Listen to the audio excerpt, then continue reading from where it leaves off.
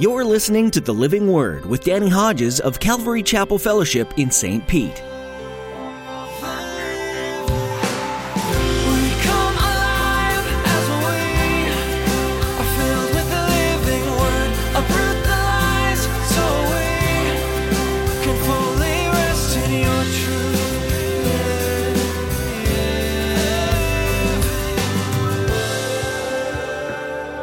God didn't make them give it. He said, look, the things I've given you from the world, Egypt, that's what Egypt is a type of. Now, I want you to use for my work. Whoever's willing, come. If you read that story, you get to Exodus 36, and the people were bringing so much that the workers who had been gifted in constructing all the things of the tabernacle go back to Moses and say, you got to do something. They're bringing more than we need. And Moses stands before the people and says, look, stop bringing right now because they've got more than enough for the work. Chances are you're more than familiar with the controversy of whether or not believers should obtain wealth. In some cases, wealth is seen as such a detriment to our faith that many end up forfeiting countless opportunities to use their wealth for the good of others. In today's message, Pastor Danny reflects on the generosity of Israel when offering supplies for the construction of the tabernacle. In his study, you'll learn about the importance of being quick to offer up to the Lord what was never ours in the first place. Now here's Pastor Danny in the book of Exodus, chapter 12, with today's edition of The Living Word. When you go to Exodus chapter 12, verses 35 and 36, it records for us that the people did as Moses instructed, and just before they're actually delivered from Egypt, they go to the Egyptians. You'd go to your neighbor and you'd say, I want that diamond earring. I'd like that brooch. I'd like this. I'd like that. And God had so worked in the hearts of the Egyptians to want to get rid of these Israelites after Passover, that they gave them whatever they wanted. And these former slaves, get this, these former slaves left Egypt richer than their wildest dreams. It's like they won the lottery. But don't miss why. Why'd God give them all that stuff? Not just so they worship a God of gold. No. You get to Exodus 35, and God says to Moses, you go and stand before the congregation and say, now, from any of the stuff you have, whoever's willing, bring it as an offering to the Lord. And they took all those gems and all those valuable things, and they used those things to construct the tabernacle. God didn't make them give it. He said, look, the things I've given you from the world, Egypt, that's what Egypt is a type of. Now, I want you to use for my work. Whoever's willing, come. If you read that story, you get to Exodus 36, and the people were bringing so much that the workers who had been gifted in constructing all the things of the tabernacle go back to Moses and say, you got to do something. They're bringing more than we need. And Moses stands before the people and says, look, stop bringing right now because they've got more than enough for the work. You think I'm going to say that to you today, don't you?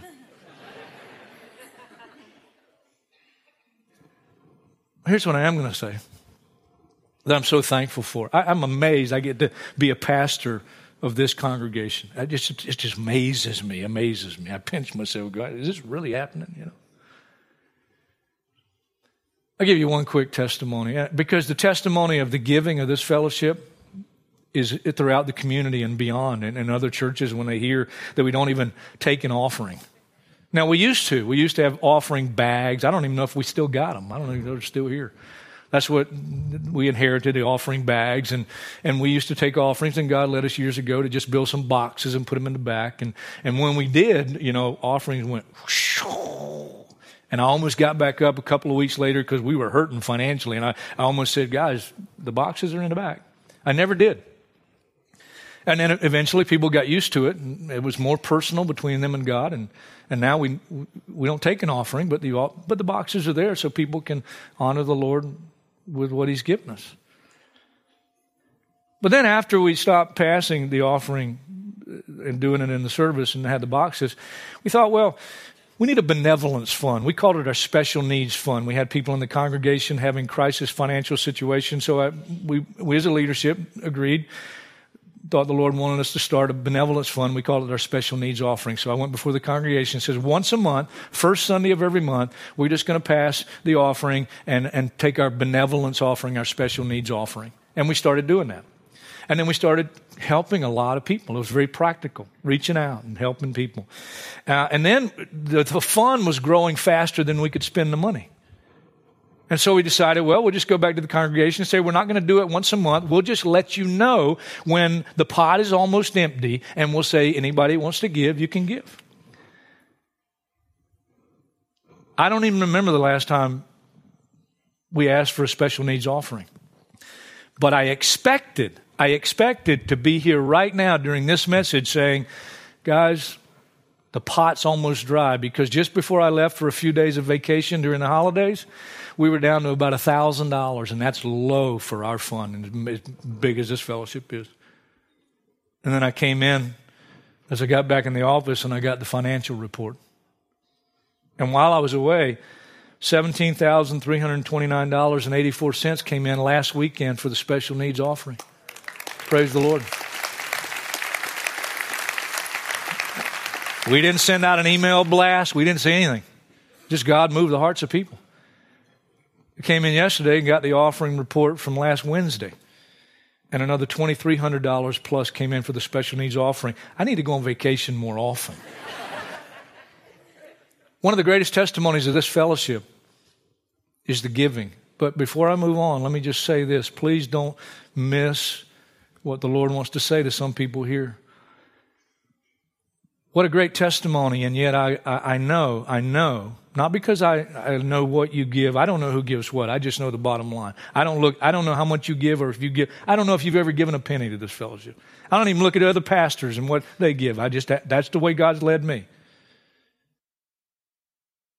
But some people, you're missing out. You're missing out. You've never actually applied Proverbs 3:9 to your life as a Christian. Honor the Lord with your wealth, with the first fruits of all your increase. You're missing out.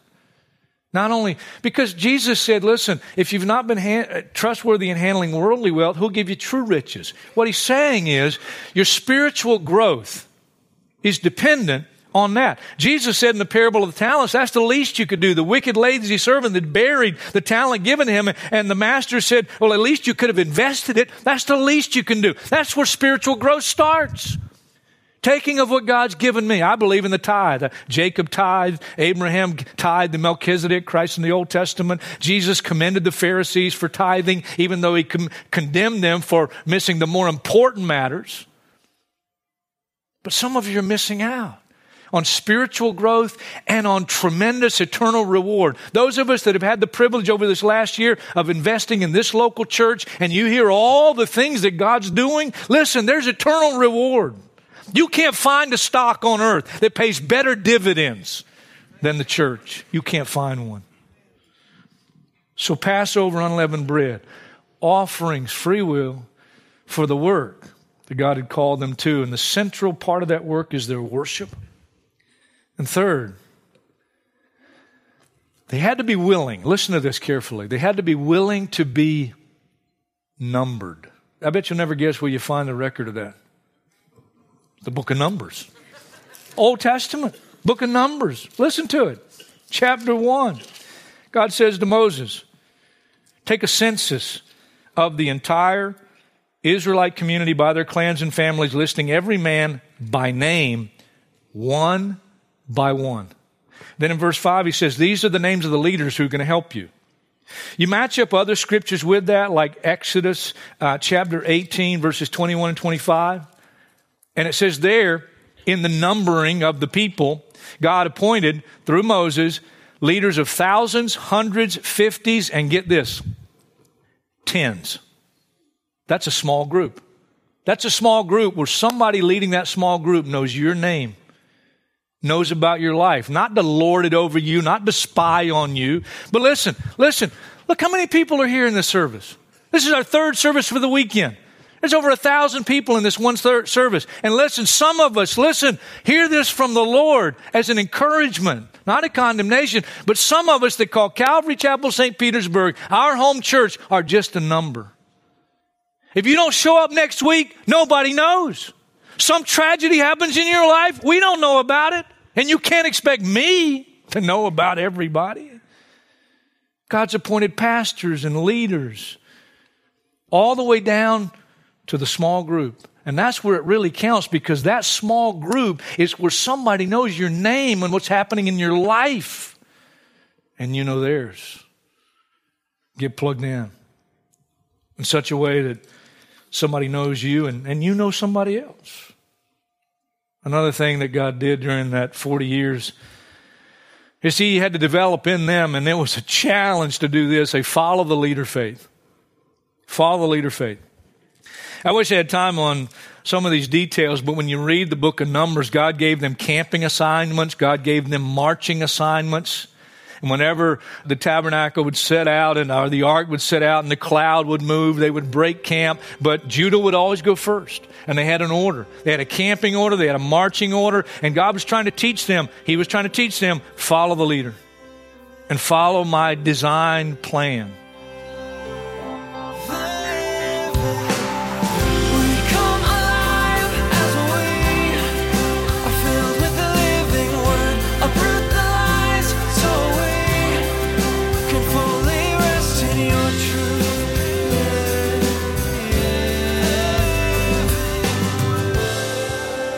We're so blessed to be able to share the Word of God with you on each new edition of the Living Word.